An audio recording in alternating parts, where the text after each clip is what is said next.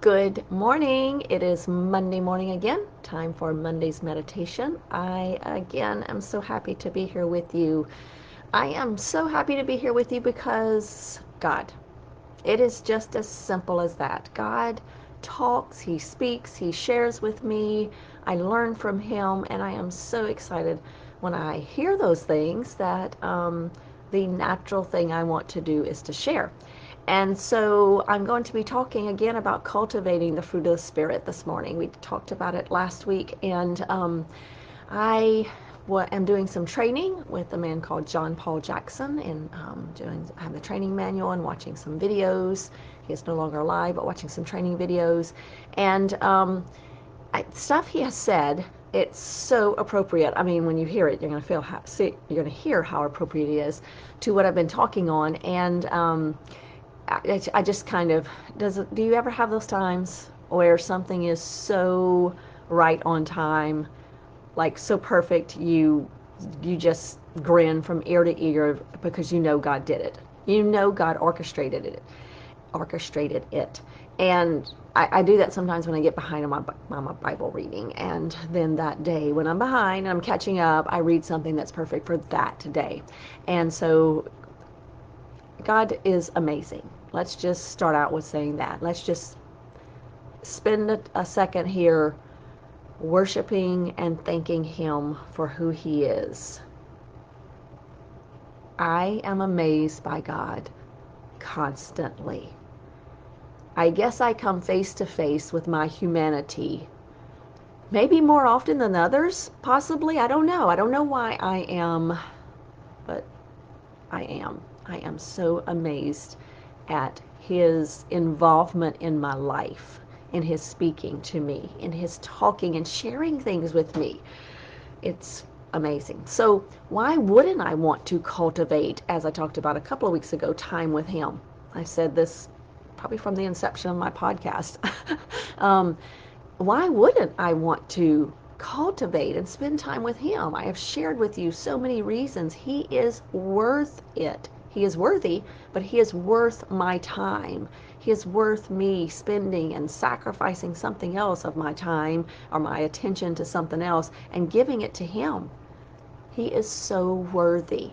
So let's talk this morning about cultivating the fruit of the Spirit. Now, I know that we look at Galatians 5:22 and 23, and we talk about there's the fruit of the Spirit listed in those verses.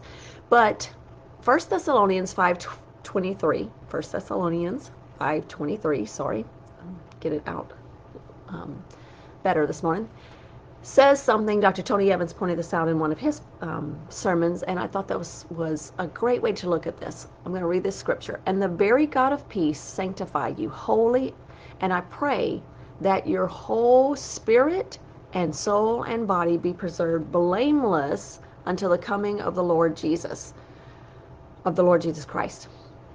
Now look at that last phrase. I know we want to look at the first phrase, the God of peace, because we talked about that, you can't have the peace of God until you know the God of peace. So you have to have that in the right order. But I want to look at the last part. I pray, God, your whole spirit and soul and body be preserved blameless. Look at that order. Your whole spirit, soul, and body. And he said, the way you act in this world will be on how you view yourself. Do you view yourself as a spirit first, and then a soul, and then a body? Or do you view yourself as a body, then a soul, then a spirit? Are you more invested in your humanity than your spiritual side? And that is why you want to spend daily time in God's Word, in His presence, praying, so that you develop your spiritual side, because you are a spiritual person. If you have been saved by God through the bloodshed of Jesus, you are a spiritual person. You will shed this mortal, you will trade this mortal for immortal, and you will live in eternity. Spiritual people have spiritual fruit. You should have spiritual fruit if you are a spiritual person. So as I was reading through this training, it again was so wonderful because this week he reviewed the fruit of the Spirit, and he reviewed said a couple of other points that I'd like to give him credit for and talk to you about. He said that hold on, this part I'm going to tell you. Because I don't want to read it all. Basically, but if you have and you've been given a spiritual gift, but if you do have a spiritual gift and you are not under the Holy Spirit's pruning and winnowing, just molding process, then that gifting still resides in your humanity more than anything else. I hope I'm making myself clear. You're using it out of your humanity if you're not letting the Holy Spirit develop that character. And gifting in any way, shape, fashion, or form, whether it's a spiritual gift or a natural gift, without being crafted and honed and molded to be godlike, to be used through the Spirit, can be very destructive. I know this is going to sound light in order of what I'm in light of what I'm saying. It's going to seem a little not frivolous because I'm going to point to think about the comic books and the movies. And like I said, I know that seems a little frivolous at this moment, but think about it. In those movies, we have superheroes. They have superpowers. Like Jesus did supernatural gifts, but they're not on the same level. Okay, not at all. But do you see what I'm saying? They're looked at and revered as greater than humanity. They have great gifting, and yet we see over and over again in many times, even books of old, that if you have great gifting but you don't have character, it can be very destructive. We see this in the life of Samson. He had great gifting, but he didn't have great character. And his life did not overall, I mean, he is in the hall, the list of faith, the Hall of Faith, but he did not have great character, and we do not look upon his life as something we want to emulate. Okay? So Samuel, on the other hand, had great character. He let none of God's words fall to the ground. He spent time in God's presence. Before he was going to anoint Saul as king, he looks at the people and says, if I've done anything to defame you or defraud you or anything that you can say against me, let me know. He put it right out there. It seems like you're rejecting me because you want this king because I'm the prophet and leading you, but he's saying, is there anything I did? And they couldn't say anything. Samuel had great character. And so you want to develop the fruit of the Spirit in your life. If you feel like God is, this is something John Paul Jackson said. If you feel that God is calling you to be used in any type of ministry, we should fall on our face in fear and trembling and be humbled, not puffed up, and accept the winnowing, purifying process that is necessary for each of us to overcome our character flaws. As I said earlier, we are not born in this world so naturally gifted that we have to do nothing to purify it or to hone it. I mean, I dare to say Larry Bird, Michael Jordan, some of the elders in basketball who were great, who obviously had great talent, and we surmised it was, great natural talent. They still were practicing. I have, because I used to teach a lot of coordination, I have a picture that I got from my husband, but it's Larry Bird, and it has all these championship banners behind him, and there's no one in the stands, and he's practicing shooting his free throws. And the bottom, the caption says, "Some fear the last shot, some live for it."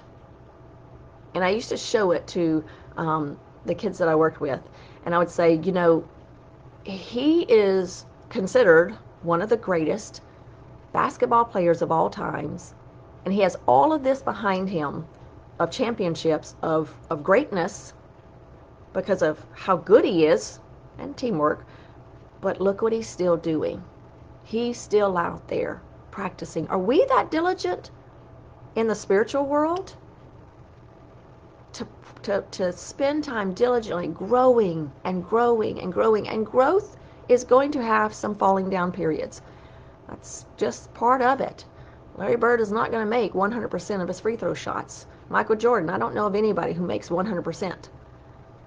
It's just not going to happen. There's going to be falls and bumps along the way. But the fruit of the Spirit, I want to read how John Paul Jackson said them. You know, you can find a lot of, and I did. I've done a Beth Moore study. I've done several other studies a long time ago, and she had some good ways of looking at the fruit of the Spirit. In fact, it's funny because at the time, I wrote them all down. I don't know if you can see this, and you don't really need to see it in detail, but you can see how small this writing is. It is very, very, very tiny. And I wrote down all of the fruit of the Spirit. And I think I said Galatians 5 earlier. Anyways, Galatians 6. What's sad is that I did not realize that I left it till a much later time, because sometimes I write things down and I don't go back and look at them, and I'm guilty of that in many ways. In my job as an occupational therapist, I will write copious notes and a continuing education and then rarely go back to look at them. So I did not notice until sometime later that I'd forgotten. There was only 8 on this page. I think I forgot kindness. I need to go back and put some more kindness in there. Okay, so that's a side note. But I just remembered that was there. And it's actually from my older Bible that kind of fell apart. So I tore that one page out and put it in this one, because it's great information, and I need to read it more often, don't I? But this is more concise. This was very long, and I like long, detailed information. I like to look back into the original language, and there's lots more information there, and so I love the nuances in the original language. But this is much more concise, so I'm going to read these to you. Love. So we're going to go through the fruit of the Spirit. Love is the first one. It is, he says, John Paul Jackson, is humble concern for others more than yourself. Love is humble concern for others more than yourself. For God so loved the world that he gave his only Son, that whosoever believes in him shall not perish but have everlasting life. So that's the epitome of that love. Joy. Contagious. It's contagious, and others feel it and take it on when they're near you. Don't you love that? It's not just contagious. Joy should be contagious, but others feel it, and then the contagious part, take it on when they are near you. Isn't that great? We can spread, fear spreads. We can spread fear. Why don't we spread joy? Isn't that great to think about? That I'm going to go someplace and I'm going to change the atmosphere in the room, and I'm going to bring joy in it. And my joy is going to seep out, overflow from me, because I'm full of the Holy Spirit. It's going to overflow out of me. And it's going to impact and change others in the room. That's what we want. We want to be life-changing people for the kingdom, and we can through the Holy Spirit in us. Peace, tranquility when life's events don't go the way you anticipated. Oh, I love that. Peace is tranquility when life's events don't go the way you anticipated. We talked about, count it all joy several weeks ago. Put it in the positive column. It's an accounting term, count it all joy. And you can have peace, which is tranquility when life's events don't go the way you anticipated. Long-suffering or patience, steadfastness in the midst of betrayal or deep disappointment. Think about the life of Joseph.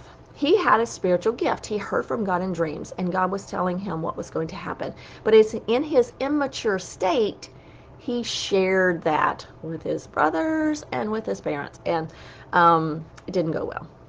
It didn't go well. When God gives you a dream or a word, part of that maturing process is knowing when to say it and what to say, and who to say it to and how to say it.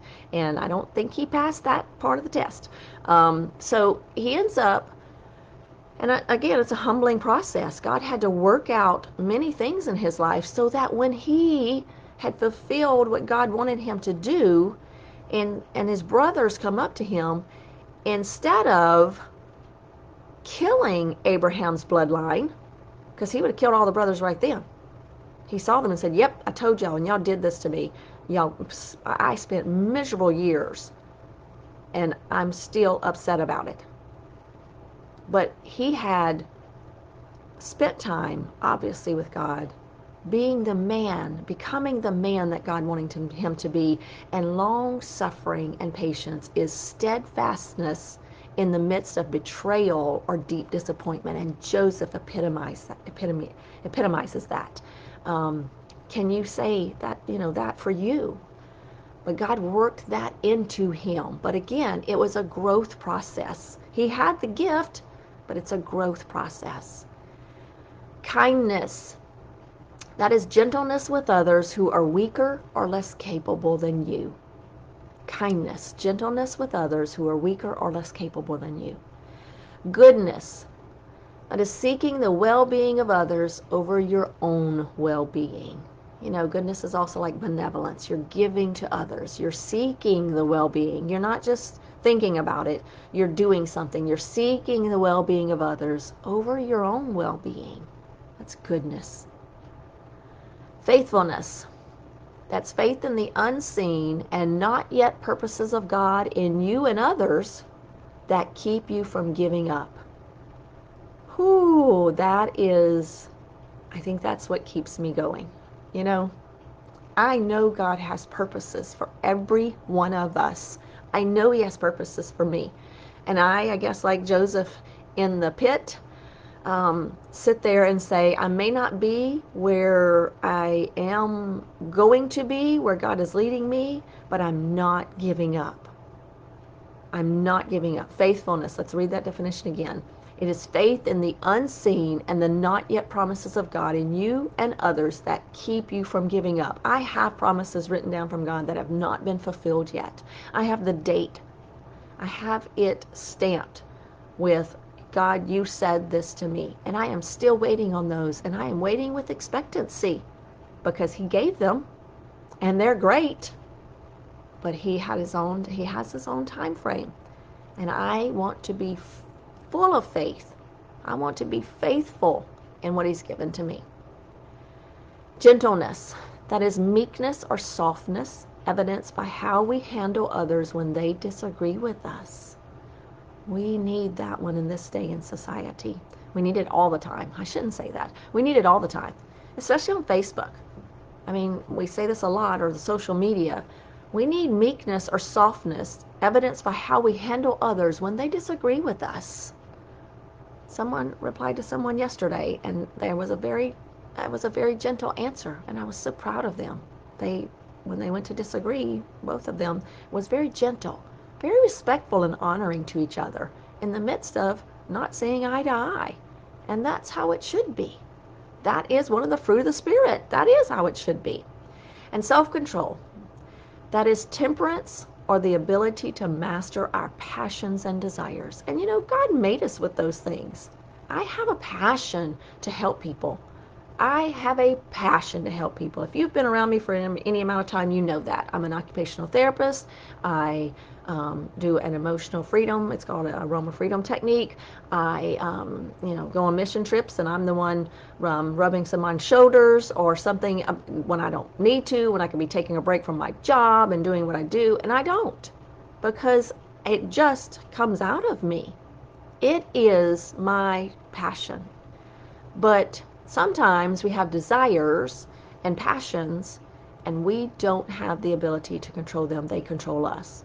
That may be someone, let's just say, it's not always a bad thing. That's an occupational therapist, but I have such drive that I want to get to the top and be the best occupational therapist, and I don't care who I step on along the way. Then that's not self-control. So it's not always a bad thing. It can be a good thing that you still let get out of control. So everything starts out, every gift we have, whether it's in the natural or the spiritual, starts out, even you look like at a baby in its development. It moves around, and that process of going from just laying there all curled up to walking is not in days and hours. It does take months and months. And so it grows all of the body with it. All of the needed muscles, from the muscles in the feet to the muscles in the hand that support it when it pushes up on its belly, but those are the same movements and muscles that are needed when it falls, when it stands up and walks, and it still has to put those hands out to brace itself when it falls and catch itself so it doesn't hit its face, hit his or her face. So all of those stages of development are crucial, because if that doesn't happen, what I see as an occupational therapist, if I don't see a lot of tummy time and a lot of pushing up and bearing weight on that hands, and that baby sits up early, it's put up in a device that helps it sit up early and starts to walk after that, and it doesn't practice having some weight bearing and some little bits of falling. It's not very far to fall when you're on your belly and you're pushing up on your arms and you fall and hit your face. But when you're standing and you go to fall, hitting your face is a bigger deal because you got a lot more weight and a lot more speed behind you, and it's further. And so I see babies with that, if they skip those stages, there's a lot of fear in their system. A lot of fear in their system. They're very emotionally labile. Their emotions, the things that we don't recognize set them off emotionally because they're afraid. And if they fall, it's a bigger deal because they didn't practice it and they didn't grow in that. And they didn't learn that it's not a big deal. My nose hurt and I thought it was the end of the world when I pushed up on my elbows and I fell down. But it ended and it was okay. And then when I pushed up on my arms and my elbows were straight, I fell and hit my face, but it wasn't the end of the world. I got over it. It wasn't permanent. It's okay. And then when I sat up and I fell, it was much longer, but sometimes I caught myself, I braced myself halfway, sometimes I didn't, but you know what? It wasn't the end of the world. So when that baby is standing and they fall, it's just a little bit more of a fall, not a much bigger and more hurtful fall for them. And that's what we want to look at spiritually. We want to grow, and in that growth process, we're going to have little times of falling. Yes, we are. But I am not the sum of my failures. I am not. I am not the sum of my failures and my fallings and my faults. I am a child of God who He greatly desires that I grow in Him. And that happens, that maturity process happens as I spend time with Him, and then I come down back to earth. I'm seated in heavenly places, and I'm back. Never leave earth, but you know what I'm saying. I'm here on earth living it out, doing the practical applications we just talked about, having concern for others more than yourself, steadfastness in the midst of betrayal, seeking the well-being of others over your own well-being. That's where we live it out. We walk it out. We learn how to apply it in this situation, and then in a new situation that looks totally different, and I go, wait, that's something totally different. How do I apply it here? Go back to God and find out. And that's how we live. That's what Jesus did. He said, I only do what I see the Father doing. I only do what the Father tells me to do. He lived His life seated in heavenly places. He was all man, but He looked to the Father constantly to know what to do. And He exhibited. He is the epitome of love, joy, peace, patience, kindness, goodness, faithfulness, gentleness, and self-control. Let us be just like that. That is all I have for this week. I hope you learned something new. Like I say, it was neat, little shorter definitions of the fruit of the Spirit, but I thought it was amazing and timely. Think on these things this week. How can you, and if you want to try one, to just say, I'm going to work on one this week. The fruit of the Spirit is 9, but it's 1. But if I need to work on self-control this week, or I need to work on being kind with my words, or I need to be gentle with people around me when I respond to them. What is God convicting you of? What is the Holy Spirit telling you need to work on this today or this week? Work on that one. You want to always have all of them being worked on, but if you need to pick out one that you say, this is my one for this week. All right. Thank you for joining me, and I will see you back next week. Bye-bye.